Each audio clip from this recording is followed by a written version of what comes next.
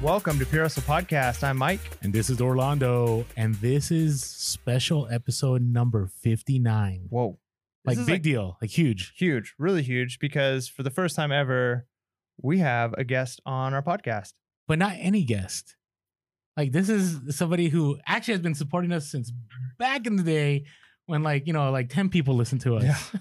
And on top of that, I think he's probably one of the most legit resellers out there, like walks the talk and always sharing information constantly. Yeah, So. no, he's amazing. So we have with us the one, the only Pete, the Craigslist hunter. Welcome on the show. Thank you, guys. Thank you. That was an amazing introduction. Like all true. I appreciate it, and thank you for having me on. And am I correct? Is this 59 episode for you guys? Like you said. Yes, this is episode 59. Yeah. So it's over a year now. It's been over a year. Correct. Isn't that amazing? It is. The time flew by. Yeah, it's crazy. And it's amazing how much can happen in a year, you know? I know. Insane. So once again, thank you guys for having me on here. For those of you who don't know me, I'm Pete, aka Craigslist Hunter. I have a YouTube channel. I buy, sell, and trade. I have a brick and mortar shop. But my main sales do come from selling online.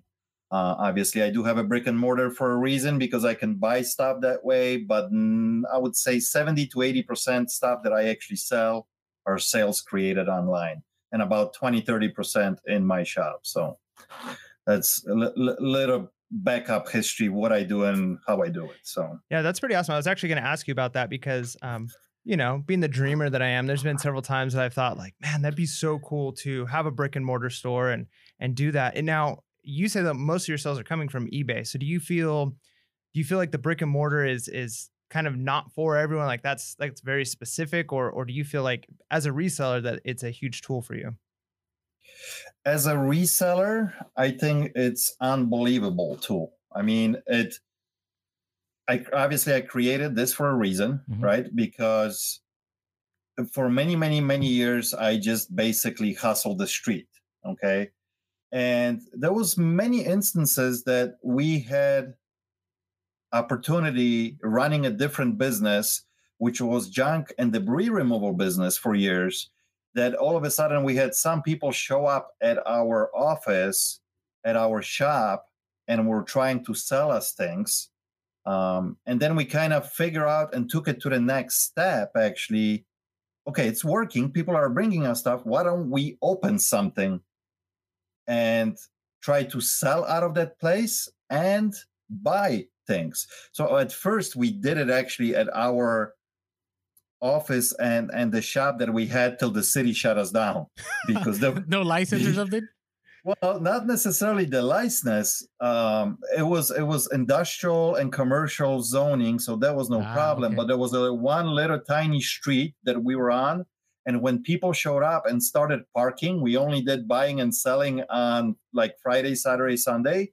It would be so packed that no other businesses can get into their businesses because we had so many people. So they finally told us you can't do that, and that's when we made the switch. Okay, maybe it's time to open.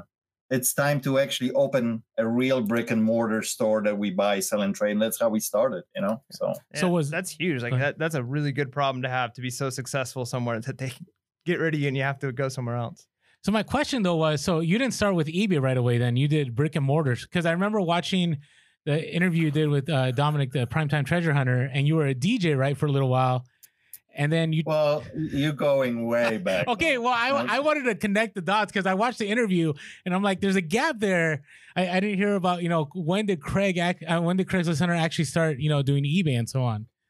So actually, eBay was way before because we did. Okay, so listen, the name really came up Craigslist Hunter because we were buying a lot of stuff on Craigslist, and I mean a lot. It was a daily thing, multiple places. We would have ads out there and go and buy things. And 90% of the time we would flip that stuff on eBay. Okay. From beginning. I think my first original account I opened in 98. And it was seriously active from like 2001, 2002, like full force. So for many, many years, it was just flipping on eBay till we got to brick and mortar store right around 2008 when, when the economy actually collapsed and we had that big bust with real estate. That's when me and Adrian decided, let's jump into another business. But yeah, so.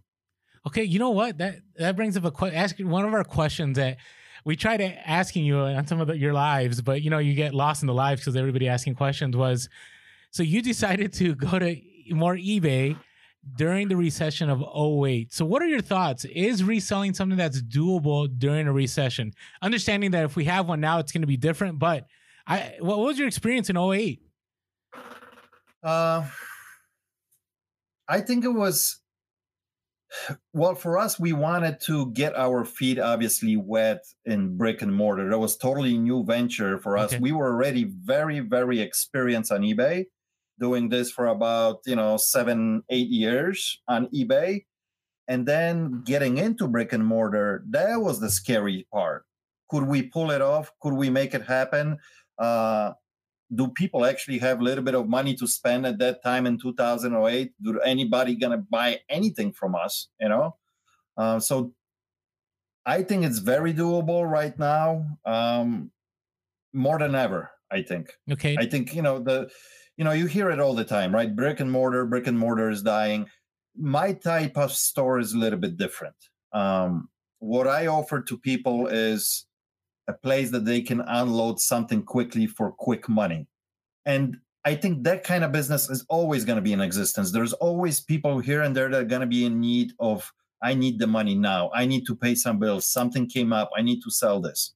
So it's totally different than being Best Buy or, a Target, something that constantly those people have such a small margins are playing against each other because they're just pushing product.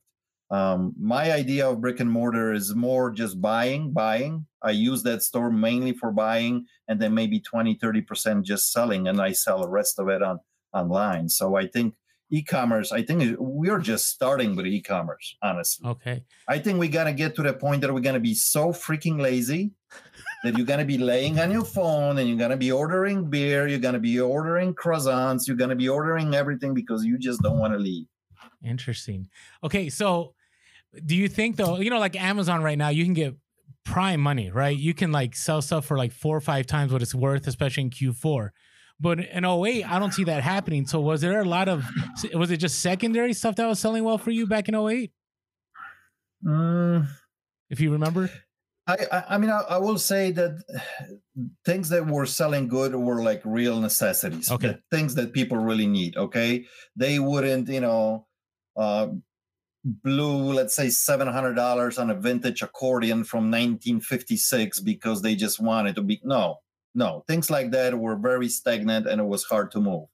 But, these little toys, TVs, tools, a contractor needed a new drill because he needs to keep working because the other one broke and I gave him a deal. Things like that were still selling good, So until this day, that's kind of my main and bread and butter, selling, things that people need on a daily basis. Yeah, all the vintage stuff, nice and dandy, but it's a very overall slow market, especially I think millennials don't care too much yet about stuff like that. It's actually guys in my age probably, or girls, they're, in their 40s or 50s that have a little bit of money that they can spend on the little toys that they wanted back in the day. And now they got the means to buy it and go out and buy it and they have fun with it, So. That's awesome. So with Craigslist doing the ads, because that's kind of like you said, one of the ways you got started, were you just browsing other people's ads and trying to find stuff that people were selling? Were you putting out your own ads, offering to buy things? Like what was your main method? And do you still do that, or is the brick and mortar kind of now the only? Well, you guys probably know I mentioned that already a few times that actually Craigslist, at least in this area here, in Chicagoland area, it died big time. Now it's still not dead, but it's dying off. And as everybody knows, there was always so many scammers, so many people doing goofy stuff on Craigslist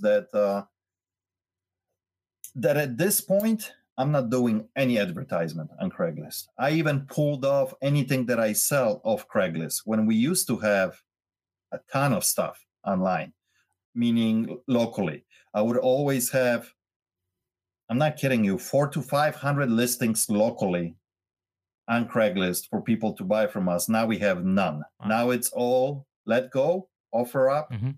and Facebook Marketplace. So, And you're still having good luck with those, though. Those are still working out. that's always working. That's bringing the traffic to the store. We're constantly selling. Now, going back to your question, did I mainly browse stuff? I'm getting a little feedback echo. Are you guys hearing that? Or are you good? No, I think it's good. Yeah, I'm not hearing it. I heard it for a second.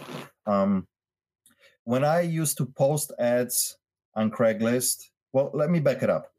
Mainly, first we would browse different sections, looking for different stuff, and send people offers, right?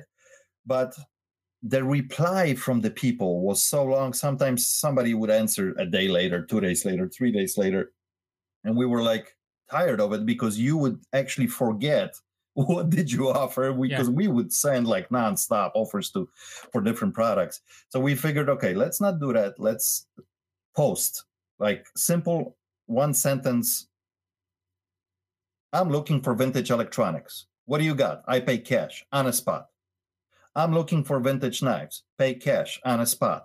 And we would just do 20, 30 ads like that every single day, and the phone would ring, and we would cherry pick where we want to go and negotiate a little bit already on the phone, so we get a good feel out of it. Okay, we got this one, this one, this one. There's 6 lined up. Let's go. Let's buy it.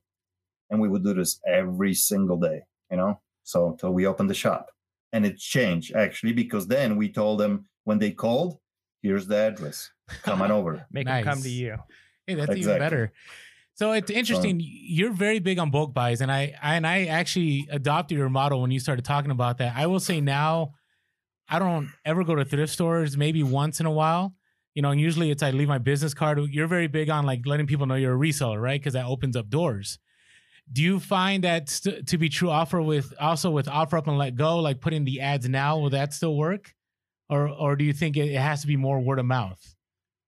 I think it works.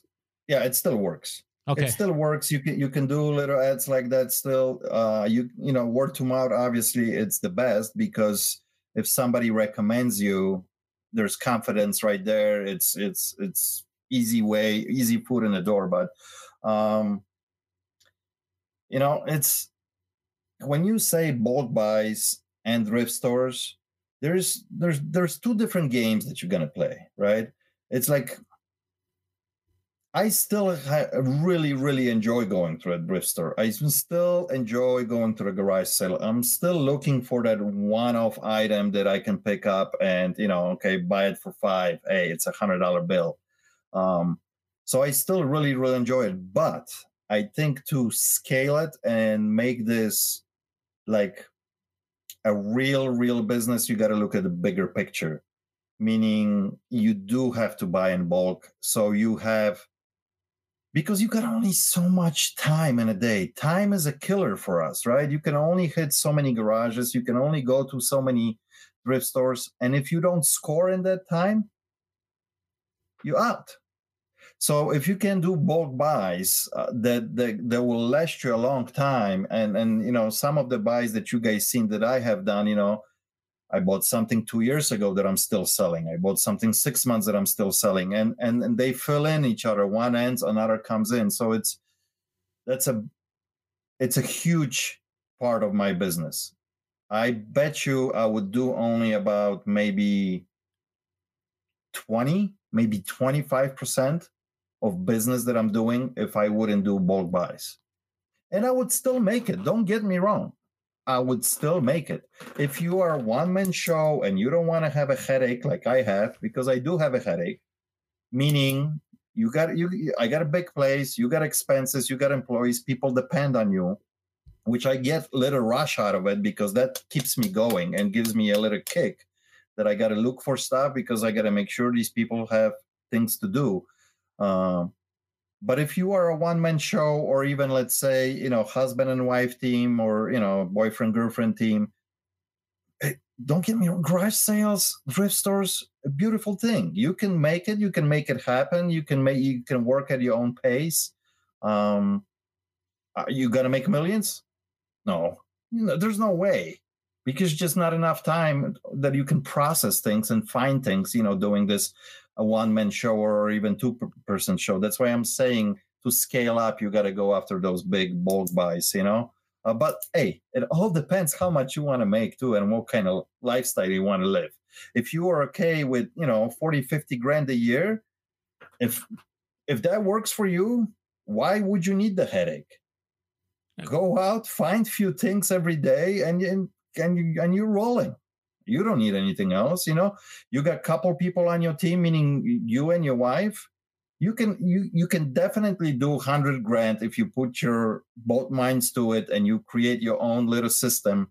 You can make it happen. Now the question is, are you living, in Midwest like I am, or are you living in New York, or like, for example, you guys in California, when 50 grand maybe doesn't go as far as it goes right here in Midwest.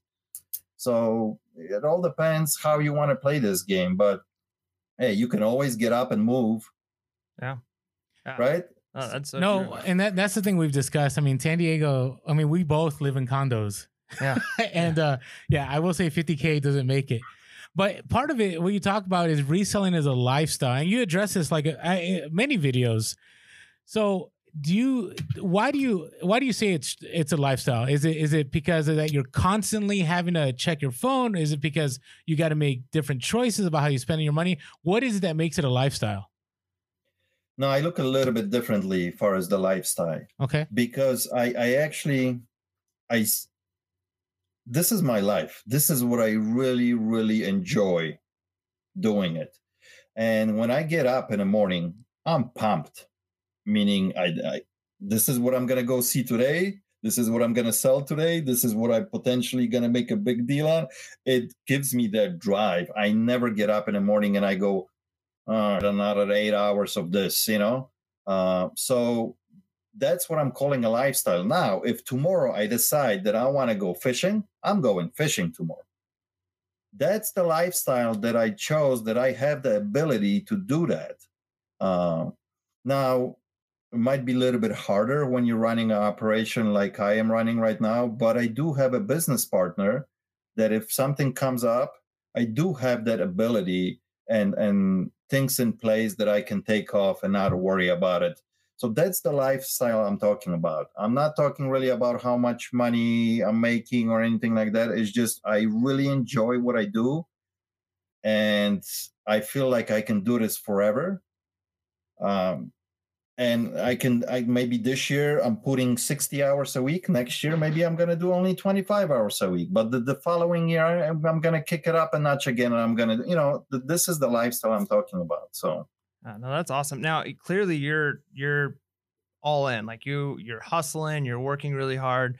You're doing tons of stuff with the brick and mortar, selling on eBay. Have you always been like that? Like, is that like just who you are? Like what, I know you've got like an amazing story, but like, what is it that has made you so focused on working as hard as you do, being your own boss, being so successful? I think it's just in my blood, in my DNA. As long as I can remember, it's always been a hustle. Now remember, guys, most people always talk about and see actually out there the success stories. Would you believe if I tell you that this is my 17th business? Wow, did I know 17? That's awesome. Okay. 13 of them completely failed. Completely. Like, I was so down that I had to get a 9-to-5 job again, work for a couple of years to come back alive again and start all over again. I mean, so yeah, I'm surprised my wife is still with me because what she went through from the last 30 years, I've been nuts, nonstop hustle and doing things and trying things. And, like I said, 13 out of the 17 business completely flopped it that I lost. And actually with few of them, with 2 of them, I lost so bad that I thought I was never going to recover. So, but I did. And that's Okay. amazing to see, You know? the just the reality that it's not always easy, right? Like you've got to fail. Sometimes people fail many, many, many times before that success comes. But you've got to be willing to put in the work and continue to work through. I mean, you obviously can never be successful unless you keep going. But I think I think that's really important for our listeners at Pure Hustle Podcast to hear, because a lot of people ask, and that's one of the questions they ask is like, is this doable? Like, is it easy? And we try and tell them, it's not always easy. It's possible. And I think to see somebody like you that's so successful, and for you to say like, it's not always that way, it wasn't always that way, and it takes a lot of work. I think that's huge. That's why I like you guys from the get-go when you started your podcast, because you were also real. You were talking about real struggles, real problems that we have, and there's struggle all the time. There's ups and downs. It's a one big roller coaster. So is it doable? Of course it's doable, but here's the little problem, and especially when the social media plays a huge part of this, right? Instagram, Facebook, YouTube's, half of the stuff. So I think it's more than half. There's probably 75% of stuff that you see out there. It's all just glamorous, beautiful. Everybody's driving a Porsche. Everybody's making $1 million. Yeah. Come on, get real. I mean, this is just, it doesn't happen. I mean, eventually maybe it does, but even though it doesn't happen like it's proceed out there and shown, some of craziness that we see is just insane, just insane. So a little bit of reality check, it's always needed, because this is serious stuff. And sometimes people will watch and listen to certain people and they think it's all nice and dandy, and they jump into, with full force, and they get a smack in the face right away, and they go, whoa, what happened? There's no money growing on the trees? Like, you really got to, any business, doesn't matter if it's reselling or whatever you're going to do, there's work involved, and lots of work, and you need help from other people. And it's just like, yeah, community of reselling is great, but it's just, you got to put in the hours, you got to put in the time, and eventually it's going to start paying off. The problem is today's society, people are super impatient. They want everything like tomorrow. Let me sign up, and tomorrow, cha-ching, cha-ching, cha-ching. Doesn't work that way. You're going to put 100 listings up and you might not sell anything, and eventually slowly start trickling in, No, I get you. And so I worry about social media in the sense that, a year ago you had this video and you had talked about how there's less and less YouTubers out there, and a lot of people have fallen off. And I've noticed it myself, because when I first started reselling, like being serious, about 6 years ago, I would say probably half of the people that I watch are still around. And the other half, I have no idea what happened to them. Like they're just gone. And family things happen and people change professions. But you still believe like there's definitely a whole lot of, I would say, part of the pie that's still available that we haven't even tapped into yet, like you said a few minutes ago on the podcast. So you still believe that to be true even a year later? Of course, because there's only such a small percentage of us actually resellers that makes it. Most of the people, they drop off within just a couple months or 3 months, at the most half a year, and they say, oh my gosh, I gotta work. I gotta get up in the morning at 6 and I gotta pack some packages before I go to work. Screw that, I'm not doing that. And they're done, because they just can't handle the pressure, can't handle the amount of work that it's needed. So I think there's ton of room. There's ton of room for new resellers. And remember, things are always, there's always going to be antique, vintage, retro. There's so much stuff out there. There's always market for somebody. And there's, you don't have to know everything, but learn 5, 6, 7, 8, up to 10 good niches, and you are golden. And learn one every half a year. Don't learn everything in 30 days because you just bought a course for $375. It's just impossible. Even if you do, don't get me wrong, schooling is good because it helps you, it progresses you, it makes you learn things, but it's impossible to learn this business overnight. It takes time. Okay. People, I get messages every day and they say, oh, Pete, can I go work in your store for a week for free? I'm like, yeah, you can. You're not going to learn everything in a week. You know, you're not even going to learn basics. It takes. Look at me. I mean, everybody thinks that I started business 7 months ago or something. I don't know. I mean, that's what people think. This is 25 years in the making. You know what I mean? So it takes time, and eventually, every year you get better and better and better and better, and then after a while, you finally realize this is what I'm going after. This is what I'm buying. You don't even sometimes look up stuff anymore. You just go with the flow because you get it. You understand that light bulb finally went off. You understand this gig, but it took years to learn, you know? So I tell this to everybody. Everybody's impatient. They want everything like this, you know?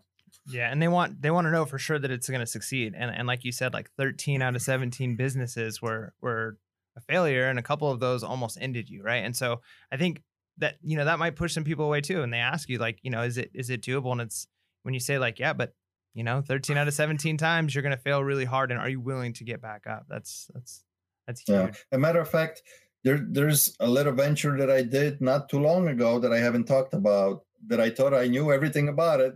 I had a couple people with me on it who knew a little bit about it as well. And guess what? It was a bad investment. I'm not going to say what it was. I thought you were going to give us like a sneak preview on the podcast. No. Okay. No, it's just something that you know, it was more like an investing, but still, you still got to educate yourself. And I guess I wasn't educated enough about it, you know? So it's always a gamble. I mean, it is a gamble. So I got a question, more of a practical one, you know? So you're mainly an eBay seller, right? You do Amazon, but you know, I'm going back and forth, and Mike and I keep trying to convince Mike to do Amazon, but Amazon gets tricky. And right now I'm in a place where I can pay my bills with eBay, and then Amazon, you know, allows me to do the extra stuff. But I did it that way now. It took me about a year to transition because Amazon is so, there's just so many variables, right? So is that part of the reason you're mainly eBay, or do you still do a lot of Amazon and you just don't talk about it much? So we till about 2019. 2016 is when we scaled a little bit away from Amazon because things were starting to get a little bit tricky and a little bit more strict because we used to be almost 50-50. Oh, wow. Amazon and eBay. Okay. And then it got to the point that we were like 95% eBay, 5% Amazon. Now I came back a little bit again into Amazon, but we did it differently now. I'm doing 99%. Everything that I do with Amazon is merchant fulfilled. Huh. Wow. Interesting. So I'm not sending the stuff in. I want that control. I really, really enjoy of having a control of the product that I have with me that I can do at any given moment stuff with that stuff. And all it takes is a click. It's off the website and I moved it somewhere else or whatever I need to do with it. So I love the aspect of having that control. And you have a lot of that, especially with eBay, right? Because you always have the physical product. And if you're doing merchant fulfilled, it's pretty much the same way. Obviously, the merchant fulfill on Amazon doesn't move as fast as you send it in and you doing the Prime. But it's working. I mean, it's working. So just to be honest, I like eBay more. Yeah, we're both eBay people. I think I went into like the valley of Amazon for a while. And this Q4 was definitely, it was okay. I didn't do as well as I thought and got back to my roots. And I think Mike's enjoying eBay. And I agree with you, Pete. I like the control. I like the fact that it's not robotic. You're always trying to find that next treasure and you can list it and then it validates it when you sell it and so on. So. Right. And even talking to the people, the customers, if there's issues, you can figure out, or if there's questions prior they buy it, you know, so there's that interaction. And I really enjoy that interactions. And you building, especially if you're selling things that potentially people might come back to you and buy again, you building that confidence in your customer. He bought it, you know, I sell a lot of vintage electronics. I have multiple people coming back to me and Oh, wow. buying, Okay, that's good. and they like that experience. You will never see that on Amazon. No, that's true. Never. I think Amazon it's really hard in the sense that like the returns, you never get feedback, you never get an opportunity to make it right. Once you're done, you're done. And Jeff Bezos moves on. So that's I mean, don't get me wrong, it's a great platform. I mean, the eyeballs that you have on your products, it's just insane what Amazon created, right? But it's like you really got to be, first of all, you really got to know what you're doing, especially these days, because to get kicked off the platform, it's pretty easy if you don't know what you're doing, you know? You really got to follow the rules. So flexibility right there with eBay is a lot easier, a lot more friendlier, especially when you're starting out. I think it would be very, very hard for a new seller to just like jump in with never selling anything and just do Amazon right off the get-go. Okay. Yeah, no, absolutely. Now I got a question. So you had a good point. I think your suggestion of learning a new niche like every 6 months and really, staying kind of current with that stuff, not overwhelming yourself. How do you kind of have like your locked in ones that you do regularly, or how do you stay current? Like, how do you know what's trending, how things are changing, styles, stuff like that? How do you keep your pulse on culture?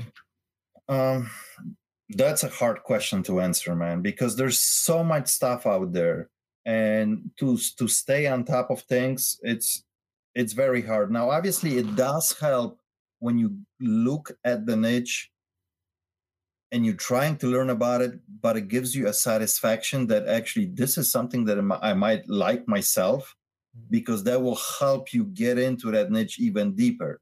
If it's something that you're just gonna go, it's hot, people are selling that, but you absolutely hate it, you're probably gonna make a ton of mistakes no matter what, because you just know few things about it, just enough to maybe be slightly dangerous. I know this by myself. I know a lot of stuff just to be dangerous, but sometimes it is dangerous for me, because I'll buy things and I'll be like, I don't know enough about this. Now I don't know what to do with this, or how do I test this? Or, so be really careful. That's why I say don't learn things like within a week or a month, do a new niche every 6 months. Learn it really good if you enjoy it. And it's going to take you some time, but eventually you're going to learn it. Like I live and breathe, for example, vintage electronics, but it's not only when you say vintage electronics that you're looking at the turntable that it's sitting next to me. It's all kinds of vintage electronics, right? I like camera equipment.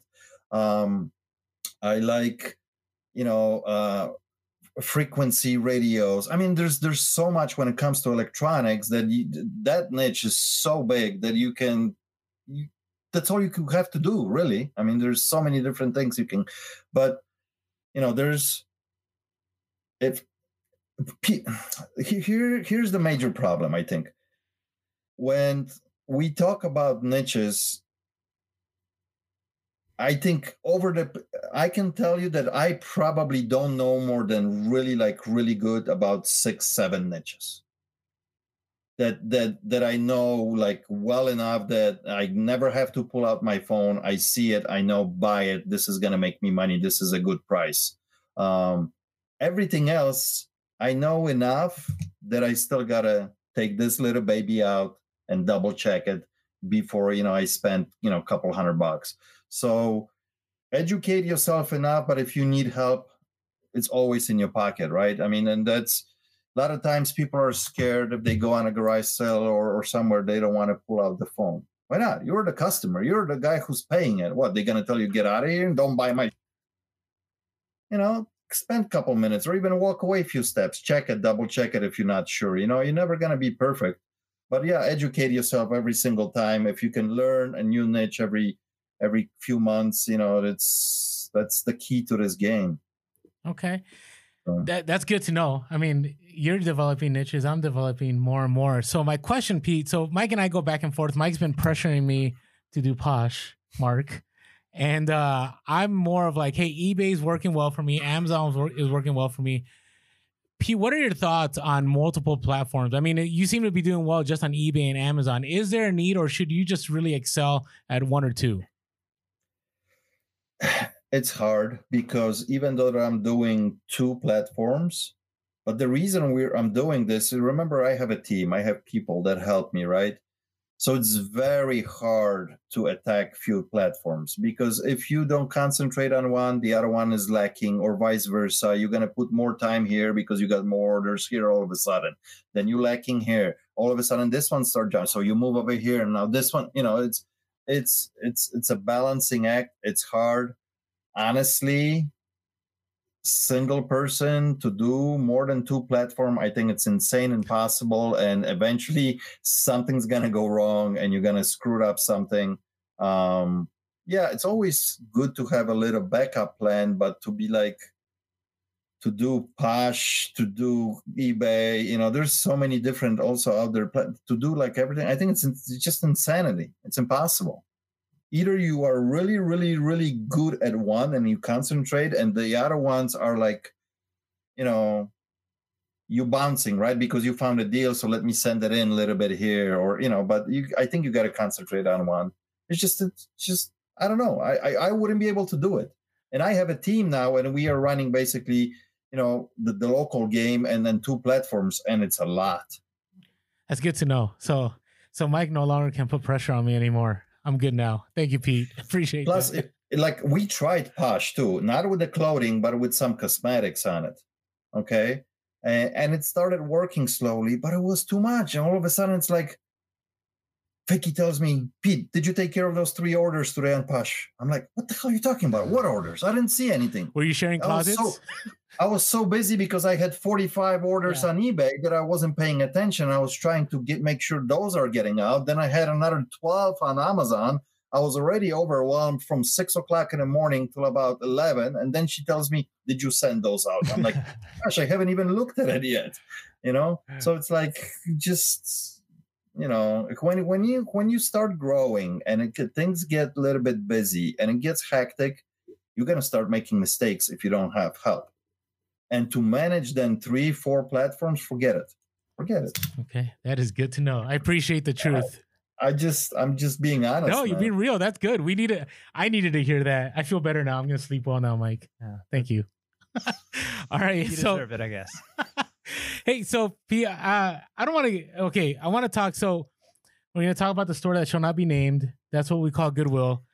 And it's just kind of a funny thing we do on our podcast, just because there's this major fear out there. So there's a lot of fear out there, like, don't hashtag Goodwill, block them on social media, like, be careful what you share. And it was funny because I think over a year ago, Pete, you had run into a Goodwill employee who had mentioned something about that they used your videos for their training. I don't know if you remember that. You probably do, because that must have been a big deal. So with that being said, though, do you think that is reality, or you think that's just we're kind of just paranoid? As resellers, we get paranoid, but Goodwill can figure things out because they've been doing it for a while. What are your thoughts on that? For sure. And that video, I think I made it was already like 2 years ago. 2 years ago. But still, anyway, remember, Goodwill is in a business to make money, just like we are, right? Yeah, they are a charity in some sense, in some percentage of their profits, but it's business for them, right? Just like it is for us. And if they can make a buck, and if they can squeeze as much money as they can out of, if it's us or other people or whoever buys, they will. I mean, simple as that. It's numbers games for them, just like it is for us. So, and they do it in such a big volume that, so many stores across America, it adds up really quickly, right? That 50 cents more here, that $2 more here. All of a sudden, when you look at the big pictures, you're talking millions. So it's numbers games for them. We get mad, of course, because, they are charging me all of a sudden this much and this much and this much.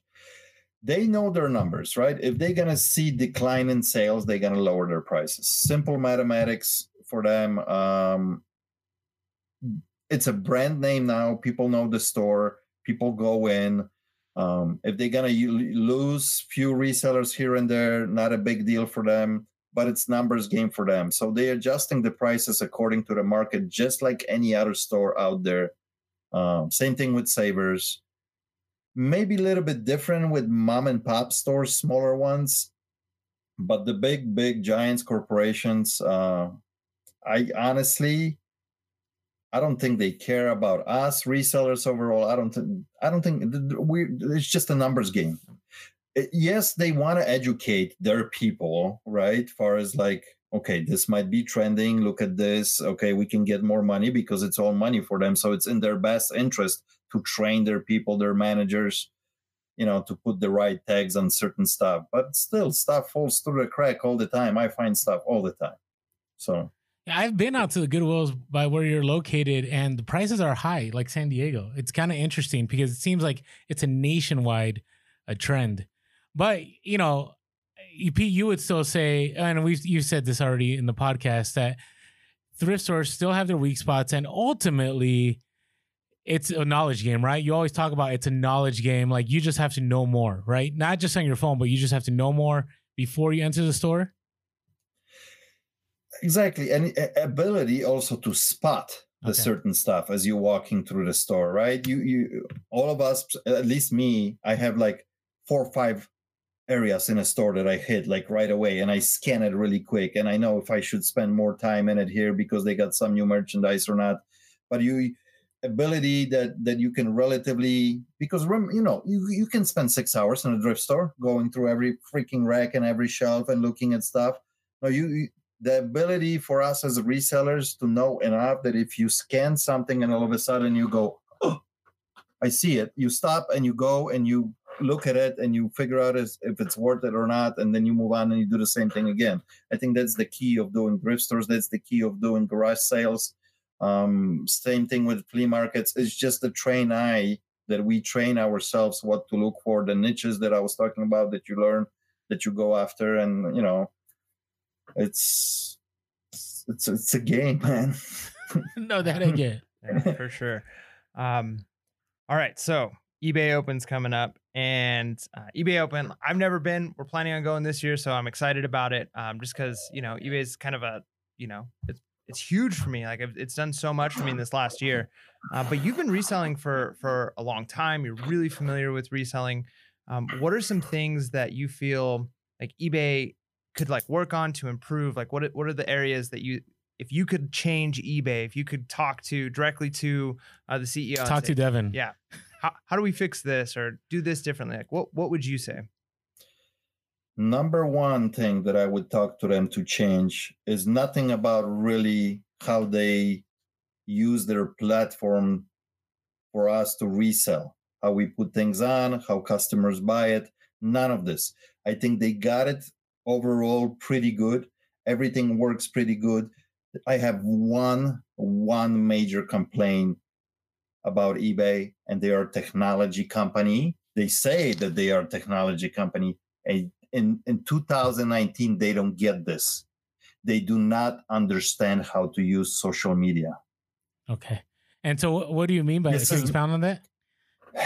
For sure. I don't think they don't know how to appropriately use to their advantage how, like people like us, for example, you and me, influencers, meaning that we spread the word. We teach the people, we brave about the platform, and they totally ignore us, meaning that they can use us as their big, loud voice speakers to spread the message and embrace that. And they don't do that. They don't. They could use it on Instagram, Facebook, YouTube. They don't. Instead, they're going to go out and find a real actor or celebrity, and they're going to bring it on their channel, make a stupid 2-minute video with them and put it on their channel. And that's their way of, like, I don't get it. This day and age, 2019, they haven't figured out how to really, I mean, maybe they figure out how to put the ads, on Facebook and things like that, because you see stuff popping up, right? They understand that part of technology, that if you're searching today for an iPhone, tomorrow you see it on your feed, right? Okay, yeah, true. You buy from eBay, you see it on your feed, and they throw it at you because everybody else does that, and that's pretty common. But to their advantage, I don't think they understand how they can use social media and us to promote their site. I think they're very narrow-minded in how they actually promoting their site. What kind of jewel they have, they don't realize that they can take it to the next level. They still want to compete so badly with Amazon. And they can't, because they're here and Amazon is right here. They can't even see it anymore. They left them behind so far away, and they still want to compete with it. And they got to realize that they got their own gig going that really have no competition in that market, which is a used market. And they can really blow it out of the proportion now, but they still want to chase, Amazon. I don't get that. So I don't know. Maybe I don't see the numbers. Maybe I'm the guy who's not actually seeing the numbers, what's working better for them. I'm assuming they're probably selling more new items than used. That's been probably proven, but still, they started and they grew up from that used stuff, right? I mean, we know that. And everybody, if somebody says, hey, go get a battery for this drill, where are you going to go if you need a used one? Everybody says eBay. Nobody says Amazon.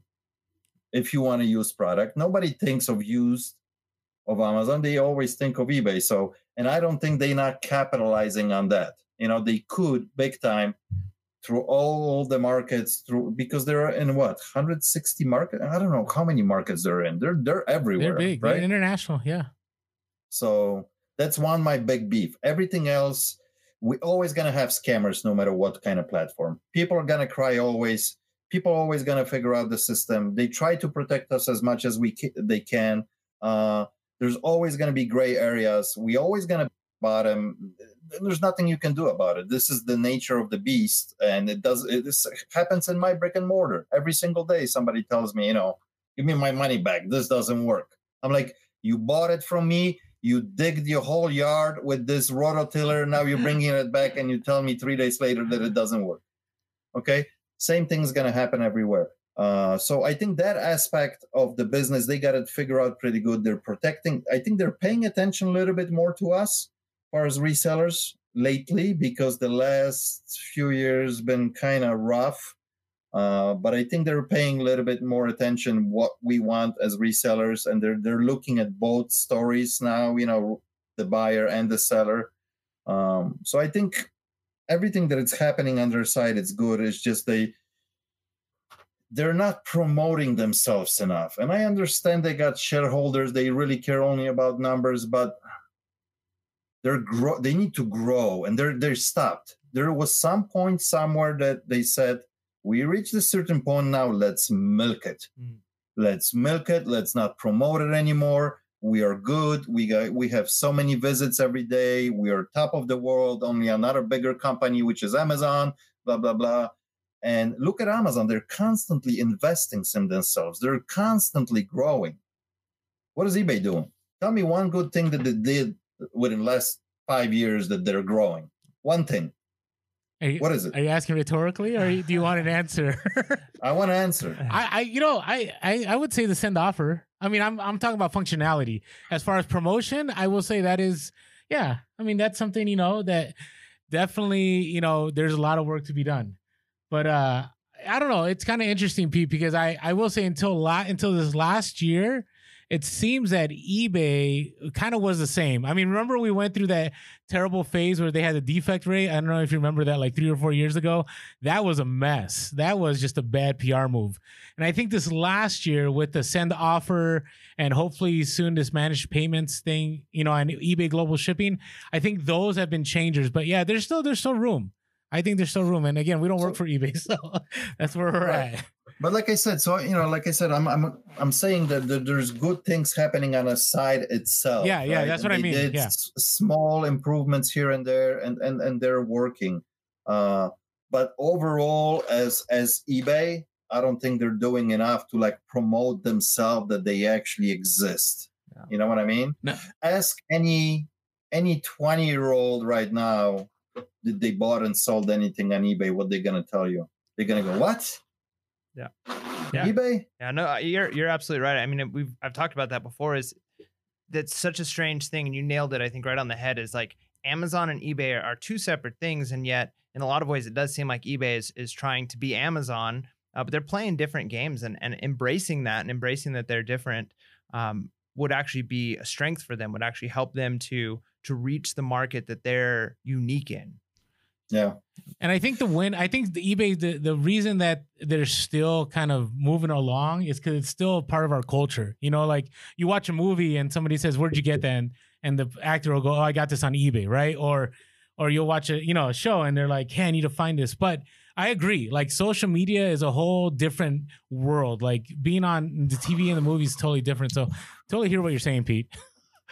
And you know what worries me too, that one day, and it's going to be too late, and they're going to realize that they should have done more, because one day another player is going to come along, and all of a sudden there'll be no eBay, because somebody's going to come in and play so hard that they won't know what happened. Just like Sears, just like Kmart, just like any of the big players that were out there, they were doing their business every day. 160 million people visit my site, and then tomorrow there's 6 million because somebody came along and slapped them in the face because they were not doing things that they were supposed to do. And that's what's going to happen to eBay.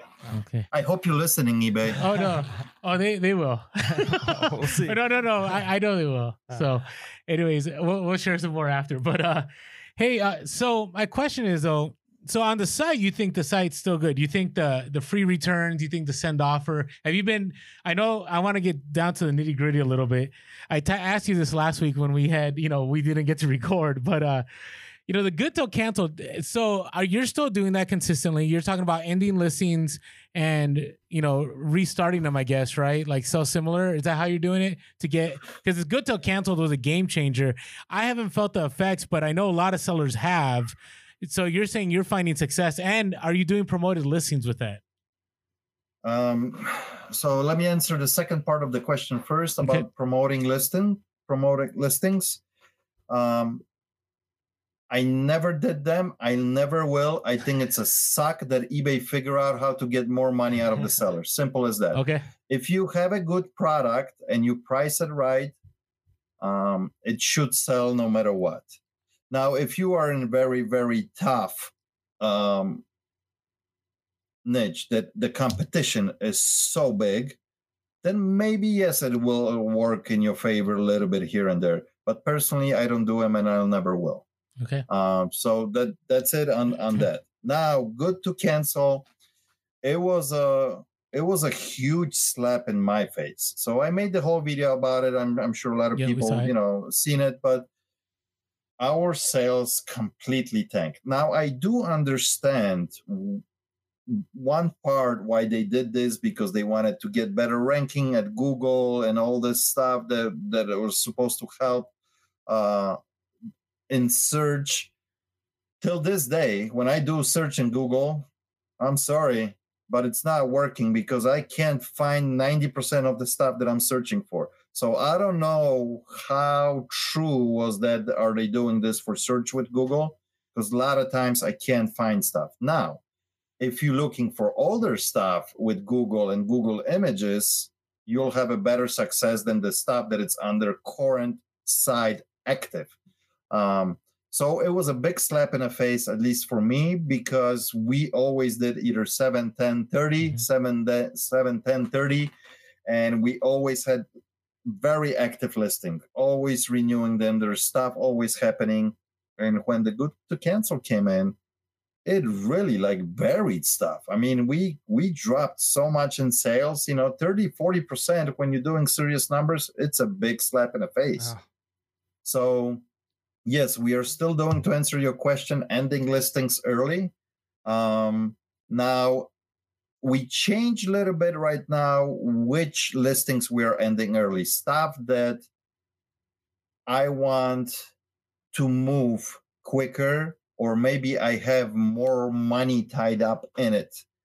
Stuff that I have peanuts in it and I don't care, and I know eventually they're going to sell no matter what, that I'm not touching. I'll let them marinate. They can go, if I got pennies in this and I'm asking $18 for it, let it sit.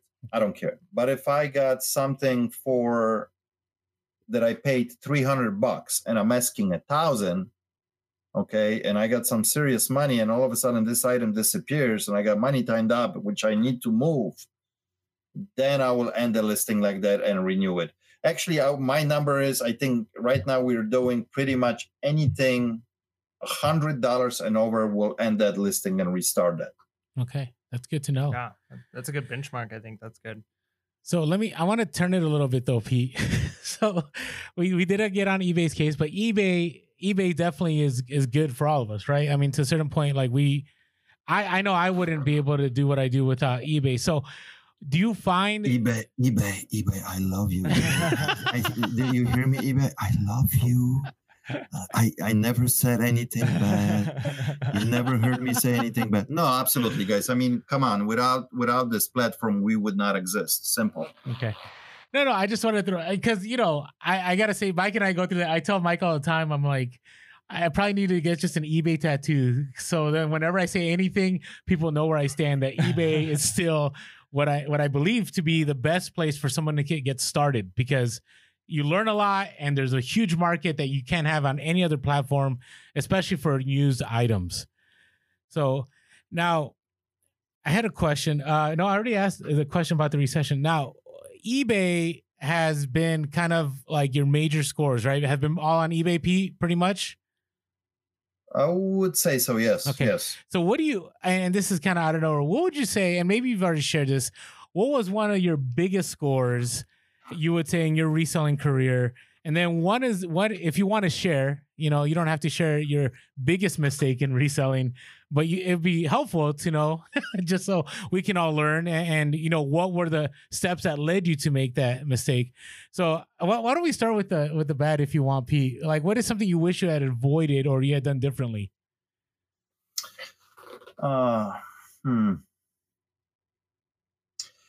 think, and it's for a lot of people, concentrate at the beginning and really figure out, especially now these days, because there's a lot of changes at the moment, shipping. Okay. Shipping at the moment, if I knew and understand from the get-go, it was a game changer for me to actually learn and know what you're doing. And especially when you doing bigger stuff like I did, even at the beginning, sending a lot of heavy, big vintage electronics, because I lost at the beginning on some of this stuff. I had no idea what I was doing, I mean, putting, and this is, I'm talking even years ago, putting, $12, $15 on something that I'm going to ship that was 50 pounds and it's going to go across America, and it cost me, $40, and all of a sudden all the profit disappeared. So this was at the beginning, maybe not a mistake, but something that I would concentrate more to learn, because I got burned, at the beginning, and we had to figure out, okay, now I can use freight for this, or UPS ground or FedEx ground. So learn those steps at the beginning, because it will save you a lot of headache and it will save you a lot of money, What else? We wanted to take a quick moment to thank our sponsors for this episode. What else as far as like bad stuff? Don't buy and sell things that have an expiration date that comes up really quickly. Okay. So did you have a bulk buy? Because you're gonna have a problem on your hands, not only either from a site that you're selling on, but from the people that are gonna get this stuff and it's gonna be expired. So pay attention to that. Yeah, you don't want to be responsible for someone's stomach ache, right? Now, and I'm not only talking, guys, about food products. Don't be stupid like me and buy a software that it's for doing income tax. I remember this. And you don't pay attention to the date, and you spend crap load of money. You put it on a site, you title with the correct date that you're thinking it is. You ship out 200 of them for a few $1,000s, and then every single one of them is a return. Pay attention. Okay, but here's the thing. this is good for all of us to hear, right? Because if Pete can't end up, I mean, you know, that's a big deal, right? But you recovered, right? You still were able to resolve it. So what? I know you shared this. It was in a video because I remember watching this video. But real quick, how did you resolve that issue? Because that looks like monumental. Like, how do you fix that? Well, the only reason I lost few $1,000s because I gave everybody a freaking refund. Okay. That was, you know, to save, so I don't get million bad feedbacks and, you know, very unhappy people. It actually cost me double because the way I was doing it, people that took me up on it, I paid for their new software. Oh, wow. So I gave him a refund and I said, listen, buy a new software and I'll pay for it. This was exactly a few years back when we had all this craziness going on eBay. If you had too many bad feedbacks and too many cases, terrible. They would shut you down. So I was doing everything in my power to save my, and I did. But it cost a lot of money, but I did. So you always got to pay attention what you're buying, you know, because it could cost you. Okay. Oh, that's awesome.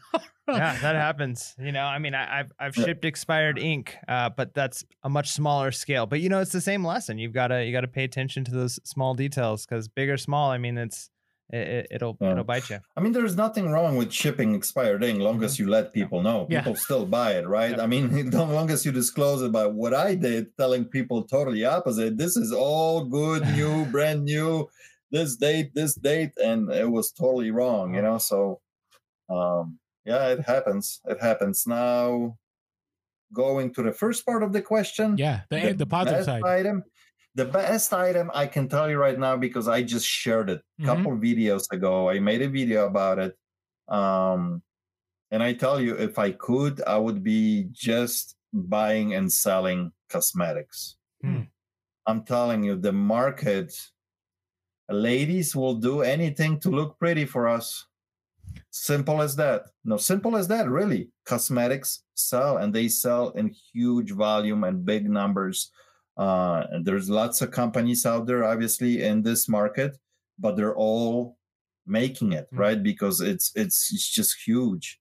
And me, when I had an opportunity to buy the big buy that I did for cosmetics, it took me. And this was only part of this whole buy that I bought. I'm still selling different stuff, but this particular product that I bought, that I paid about $10,000 and took me a year to sell, tiny little tubes, but it made me 30 grand.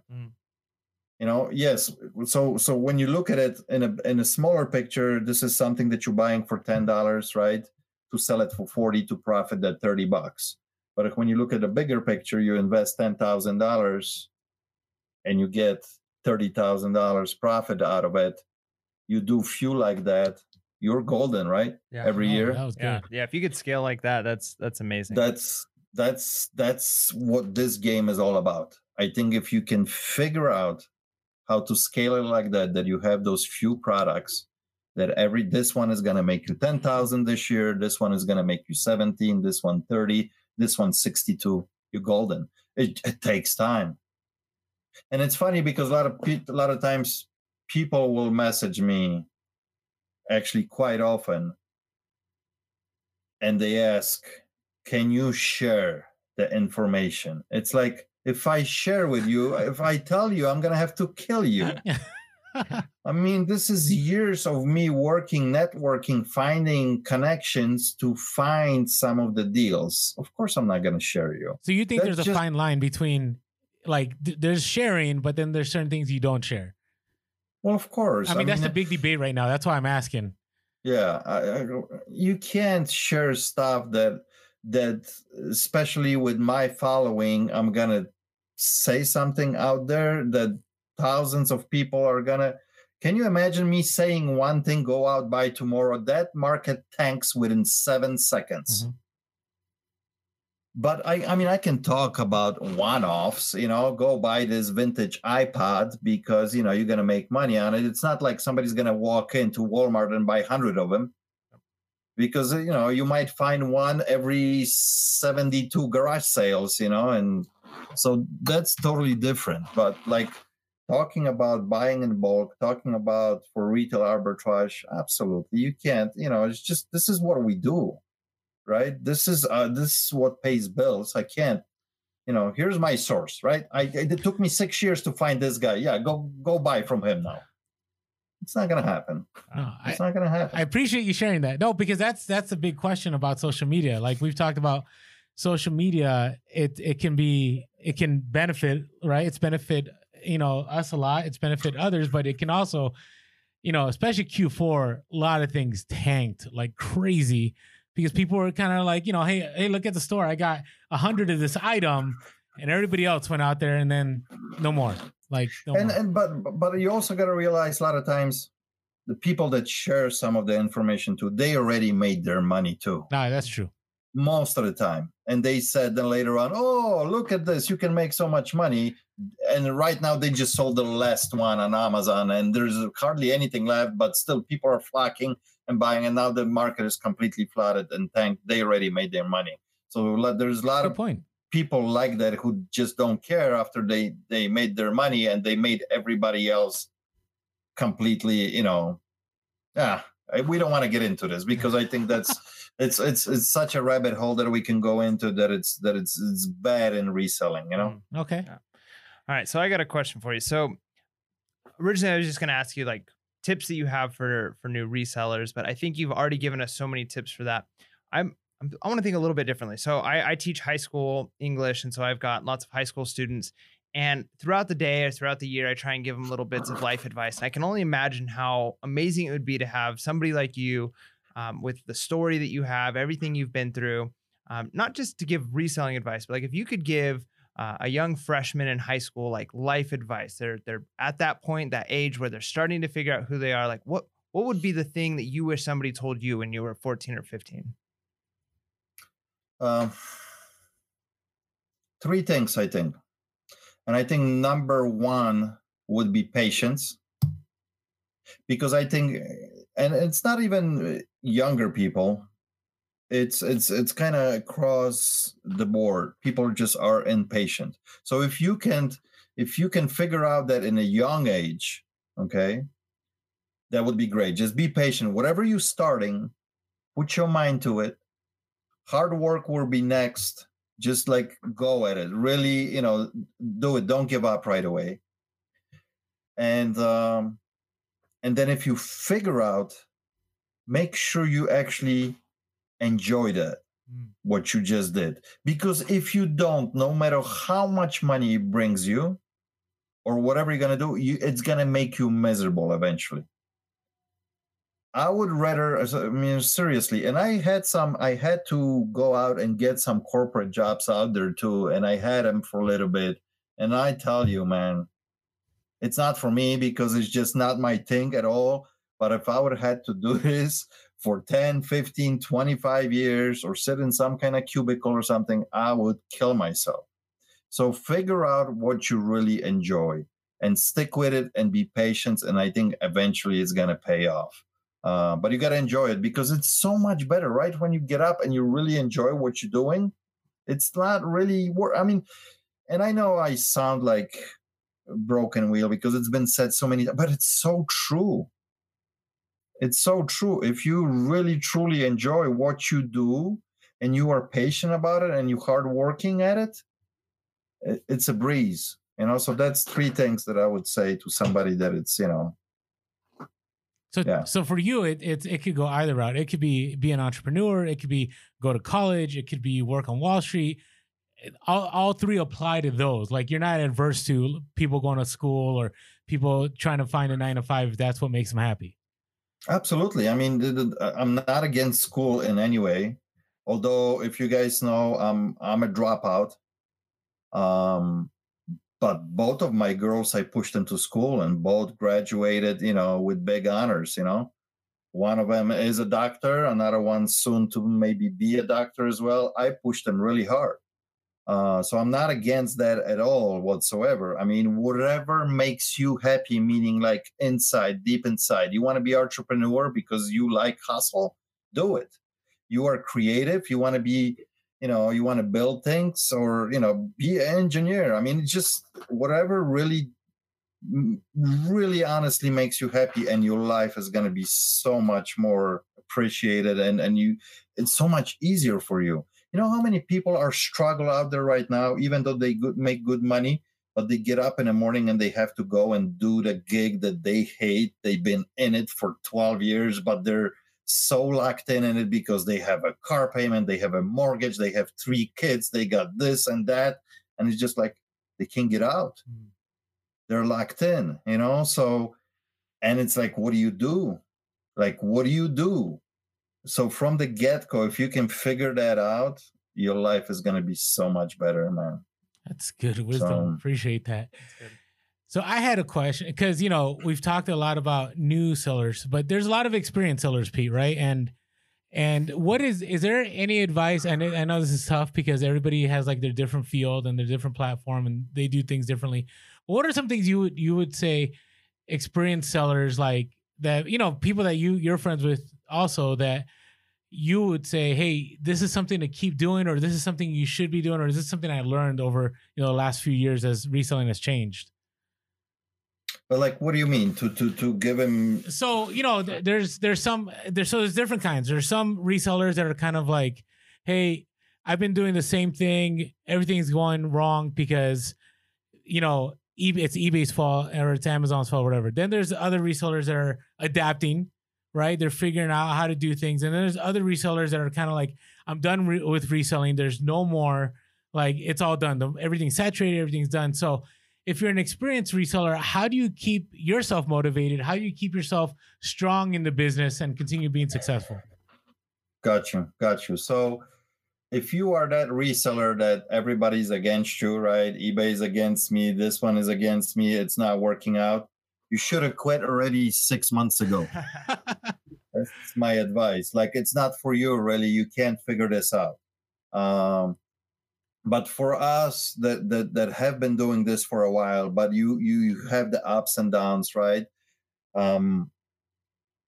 You gotta navigate, right? Because there will be times that you were good at something, and that particular product was selling extremely well for you 6 years ago, and then it took a dive, and now you used to sell 27 of them a day. Now you sell 4. And that 4 doesn't even break you even, and you're going, oh my God, is this even worth it? That's when you got to start figure out that trend that you got to see and spot it as it's going down, what to do. Are you going to pull the plug? Are you going to get out? Are you going to do something else? Just to give you a good example, I don't know if you guys remember, this was a couple of years ago, I opened another store, right? I opened in a city in Chicago. Apparently, I thought it was a great location, which it wasn't. This store that I have right now, it's doing good. We're doing great things. I put experienced person, one of my managers in that new store. Let's get it going. And guess what? Time goes by. We are 6 months into this, and the store is not making any money, and it's costing us money. Right now, this is now month 7 and number 8, and we are making decisions now. This is a numbers game. We think we know what we're doing, right? And it's not working out, and it's costing me and dragging my good business down now because, everything that we're making here, we're putting there to make it work. So you got to figure out, where is the moment that you're going to come up and just pull the plug and you're going to say, that's it. We got to change something either drastically or pull a plug and forget about it. And that's exactly the same thing. If you're selling on Amazon or eBay, you got to realize where are those moments where you have to pull the plug or change or pivot or do things differently, or go out and ask even for help. If you got different resellers, hey, what should I do? Reach out to this person. Hey, I know you've been selling the same stuff like I've been selling. What are you doing now?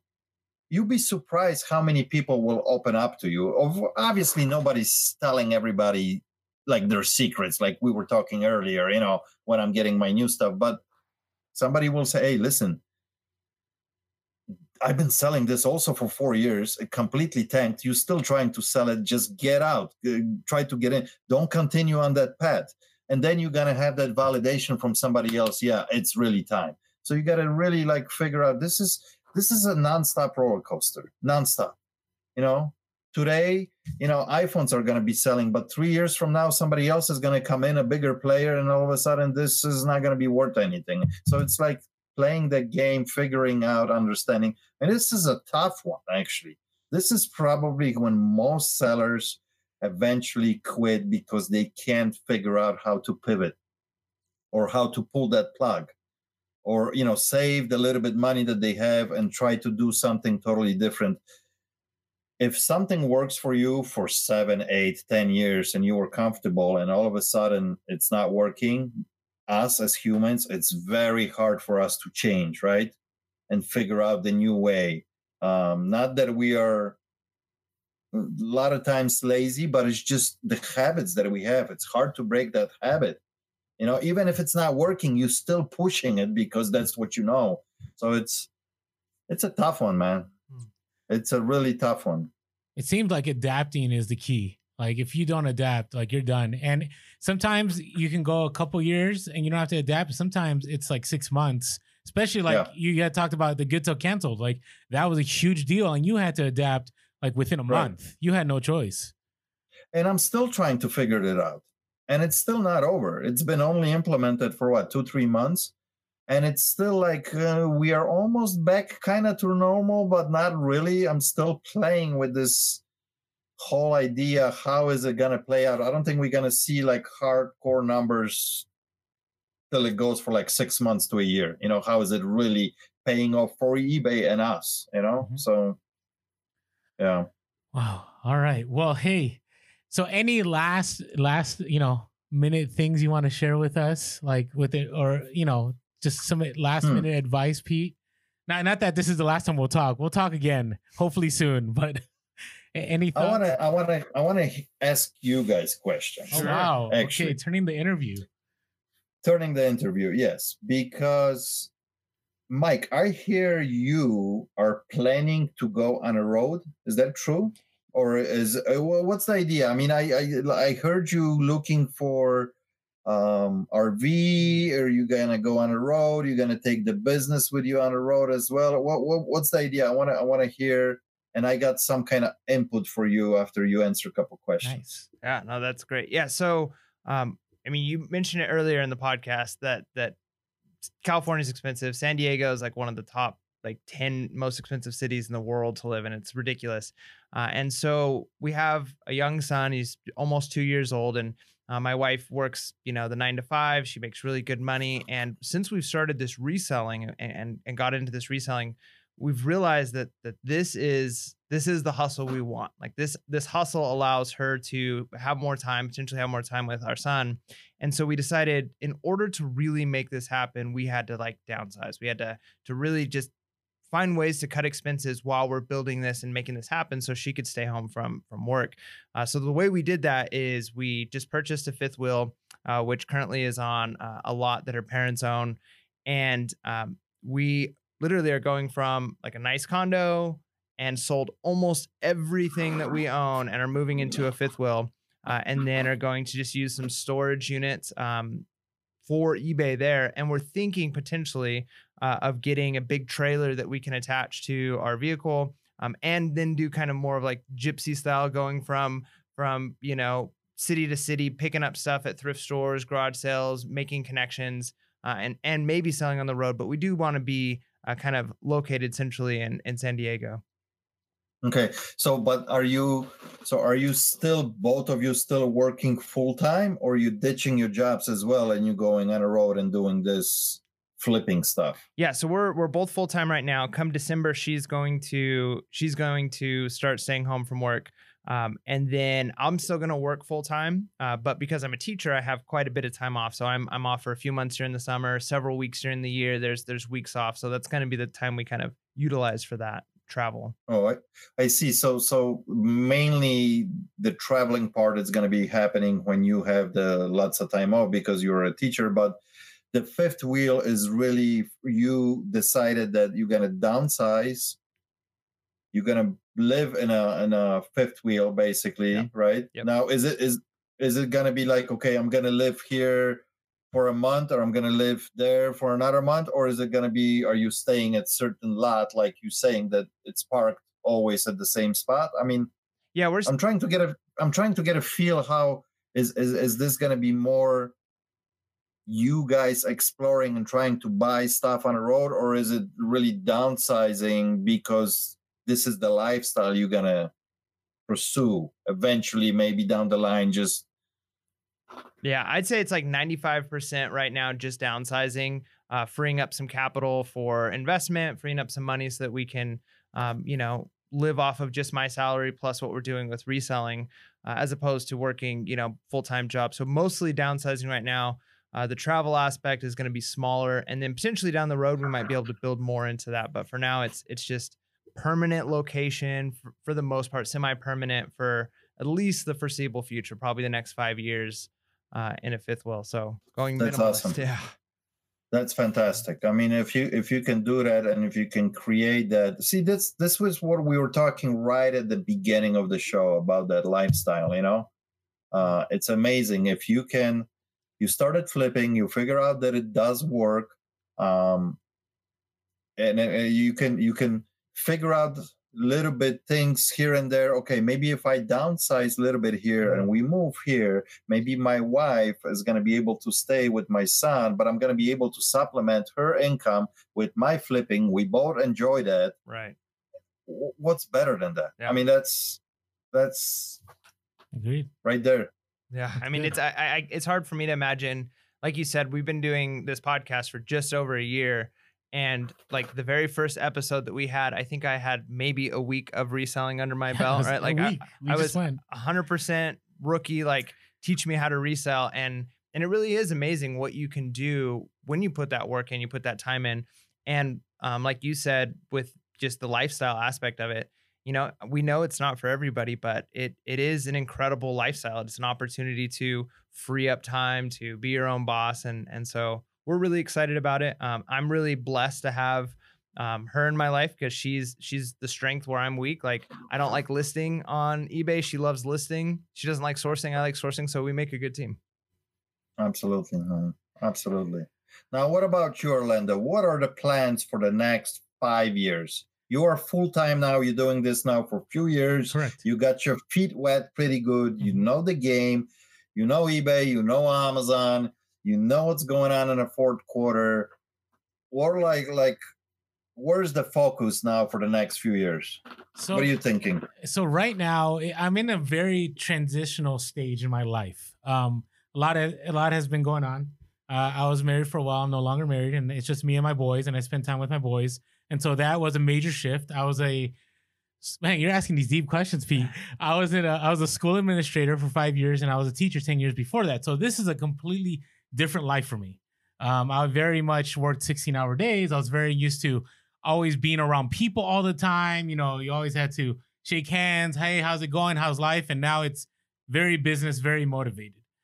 So I've taken this opportunity. Number one, I have 2 young boys, and I feel like I missed out a lot of their life the last few years.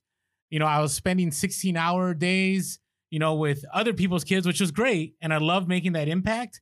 But I come home and I give my kids maybe 30 minutes, maybe 45 minutes. And then I had to send emails. I had to answer text messages. And so part of these next 5 years is, my oldest is 13 and, I only have so much time until he goes off to college. My 8-year-old, I'll have him for a little bit longer. So I want to focus on them. And so reselling has allowed me to do that because kind of like you said, you can choose to work 60-hour weeks. And then the next week, maybe you work 20 hours.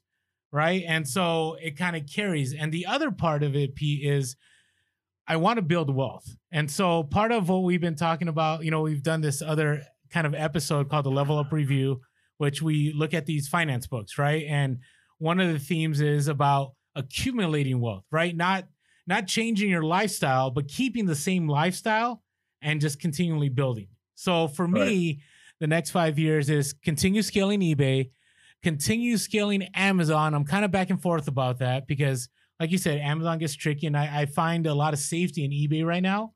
But Amazon, like the last 2 days, have been incredible. Like I couldn't sell what I sold on Amazon the last 2 days on eBay. It might have taken like 2 or 3 weeks. So my goal over the next 5 years is, while I'm trying to enjoy time with my boys, while I'm trying to, continue scaling my businesses, is to, allow that wealth to accumulate. So I'm in a place where then, 5 years from now, I can make a decision. And you said 5 years, so I don't know when this will be, right? I still, Right. I am going to be teaching again in the fall because I'm a history guy. So I love history. So I actually had a lot of parents knew me and they reached out to me and they wanted me to teach their students who are homeschool kids. And so I'm going to be doing that once a week for 90 minutes. I get to teach what I want. I get to grade how I want. It's beautiful. It's and I get paid to do that. So I'm going to be able to still enjoy what was my first passion, which was teaching history, engaging students and making an impact. But I got to tell you, Pete, this reselling thing, we never talked about this, but 6 years ago, I just started doing this as kind of a joke with a few friends. And it started with the $20 bet. We shared this like in the first couple podcasts, and then it grew into, hey, you have 40 listings. Hey, you have 200. Hey, you have 500. Now you have 1,000. And then it's like, whoa, like this is something serious. And so right now, I'm just gonna. I love this. Like you said, Pete, my question has always been right now is, can I do this for the rest of my life? And I'm about to be 40 in a few days. And I'm kind of in this stage where I still feel like I'm 20, but I'm not 20. You know what I mean? Like, and I get that. And so I'm just trying to sort this out, Pete. I feel like I've been given an opportunity through reselling where I never expected to go full time. Like kind of, situations pushed me to make that call. And now I'm full time and I'm loving it. I'm loving, one, the reselling aspect. Two, I'm loving the community. I mean, I never thought, Pete, I would have you on a podcast, ever in my entire life. Like I just watched you on YouTube years ago and now we're here. So I'm loving the whole social media. I'm loving the podcast side of it. And right now, reselling is paying the bills and doing a little bit more. And that's just what I'm trying to do, at least for the next 5 years. Don't know how long this will be. Yeah, I don't know. We'll see where this leads. Yeah. And, I try to ask myself every couple of years that same questions. What's going to happen within the next few years? And it's been 20 some years later, so you kind of always really, really don't know till the end, right? Because it all depends. I mean, something could happen tomorrow and we have no more internet and we are all screwed, right? Basically. And I'm happy that I have my brick and mortar then. But I think one big thing that both of you guys mentioned now, that the ability that this business gives you, a flexibility and that lifestyle, I don't think you can do many other businesses the way you can play this business. Like we said, okay, this week I'm going to work 12 hours. Next week is going to be 68 and the next one 40. But this one I'm taking completely a break because I got to do something and things are still rolling. How many businesses are out there that you can do this like that? I know, you got to get your feet wet and things going, but eventually when you get it going, you can do this like this pretty much all the time. Mm-hmm. If you are doing, I don't know, roofing business, construction business, you step away and things are falling. You step away, you only work 12 hours this week, you're not making any money, period. So it's like, especially if you're playing like 1 or 2 person game, I'm not talking bigger operation. Obviously you can scale a construction business, have employees and offices and, people working for you. But I'm talking about, 1 or 2 people or even 3 people teams, you can really make this happen. So that's what I love so much about this business, No, and Pete, that's why doable. It is. And that's why you've been such an inspiration to Mike and I, because I look at my life now and in just it's been a year, I've taken 3 trips with my boys that I never would have been able to do before and fully paid for with reselling. And on top of that, I didn't have to ask for a day off. I didn't have to worry about what's going to happen when I get back. I mean, I had packages and, all the normal stuff. Right. But just the freedom, it's such what a time we live in history to be able to do something like that. Amazing. Unbelievable. not only that we can do this, but look at like you mentioned earlier. Look at the community. We are doing this podcast. We are just, we are our own mediums. We are talking to the world. This is insane. It is. What's happening. This is absolutely insane, and you can really ramp it up, and eventually, things like YouTube and stuff, they're all of a sudden become, part of your income as well, down the line too. There's lots and lots of opportunities that you can, turn this into potentially profitable businesses. So yeah, it's amazing time for sure. So I got a quick question for you. So I think I answered the fifth wheel with the way we're going to do it. However, I'm interested to see what you had to say if we were to go 100% on the road. Like, what's your advice to somebody who's wanting to go on the road reselling? So here, I think when it really comes, the 2, 3, 4 niches that you really got to be educated about and know how to do this business on the road. Because I don't think, like, for example, what I'm doing now, there's no way I could take it on the road, right? There's no way. I need a big warehouse. I need spacing. I need employees because we do volume. I buy in bulk. I mean, how are you going to buy in bulk when you go on the road? There's no way. So you got to really figure out a few niches that you are really good in it. And those niches are making you like excellent money. I have a friend, for example, who travels all the time. His niche is vintage musical instruments. He only has about 30 to 40 items listed on eBay at any given time, and he only sells 1 or 2 a month. Average ticket is about $7,000. Wow. So he figured it out, right? How to play that game with only selling 1 or 2 items a month. I was just talking to him the other day. He sold a guitar for like $4,200. That was his second sale this month. But he doesn't need a bunch of sales, right? But what happens is he looks at the whole United States, looks for deals everywhere. And if he's local here in Chicago, if there's a deal to be made, he's jumping in on a plane tomorrow morning, flying into New York, buying a guitar for $2,000 that he can flip it for $4,000. Wow. That's his game. That's what you can do when you go on a road, understanding the certain product that you can maybe potentially even have with you. And you can ship out whatever you are, but you got only few of them, but it's good enough that you're making money. Because if you're buying something for, $2,000 and you're selling for $4,000 and you do a couple times a month, I mean, it works, right? Oh, that's awesome. I got another friend who only deals with high-end watches. Same thing. All his tickets are, $3,000, $4,000, $5,000. So it's just like understanding what you can go after and then be really good at it, and you can make it work. I mean, I talk to my buddy all the time, and I'm like, if I would ever sold my shop or whatever would happen, this is the model that I'm doing. This is what I want to do, what you're doing. Because he just, okay, tomorrow I found something. He might not buy anything for a week, 2 weeks. And then he'll have a couple good hits here and there, and he literally just jumps on a plane and flies across America, because he just made a deal with somebody and flies back, and potentially this was a $3,000 flip. Wow. There you go, Mike. There you go. That's a good model. That's how you do I it. like that.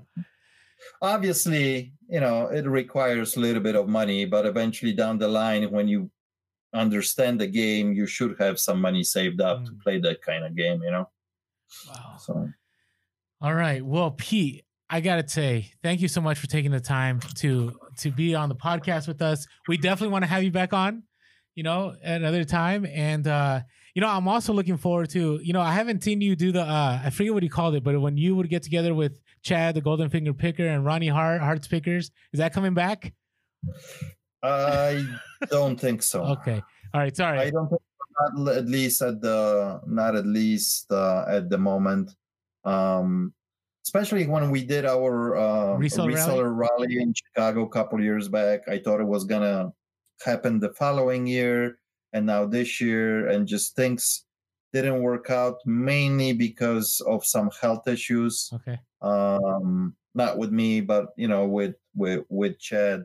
Chad, if you're listening, you can do this. He knows what I'm talking about. So hopefully, we were just actually all three of us were talking today, and we were saying how cool would it be, because this was actually the time when we did the reseller rally in the middle of summer, and we were all talking maybe one day again. So we'll see what happens. Okay. I just had to ask because I learned so much. I remember looking forward to those all the time. You guys would just shoot the breeze too. That was cool too. So it was fun. Yeah, I really enjoyed the shows doing with Ronnie and Chad. Big time. There was good time, lots of information, and I learned every single time too. We all did, because everybody had a little nugget here and there that somebody said. I'm like, Then even after the show, I would tell the guys, Chad, how you do that? Or Ronnie, or how much stuff I learned from Ronnie about clothing, which I'm going to be open about it. I hate clothing. I absolutely hate clothing with passion. But like I said earlier, I'm dangerous enough that if I spot something, I will pick it up. So, but yeah, I miss those shows. But so I just wanted to, just say thank you. And again, I think what the takeaway is we're all learning. Pete, you saying you're still learning is a big deal because we're all learning, and it's just a great community to be a part of. So, hey, Pete. Yeah. Thank you so much. We will make sure to keep in touch and have you on again, hopefully soon. And Mike, you got anything you want to end with here? I just want to say you're probably one of the most relevant resellers that we know. So thank you for that. All right. So that being said, make sure to be real, be relevant, and be reselling. Hey. Cheers.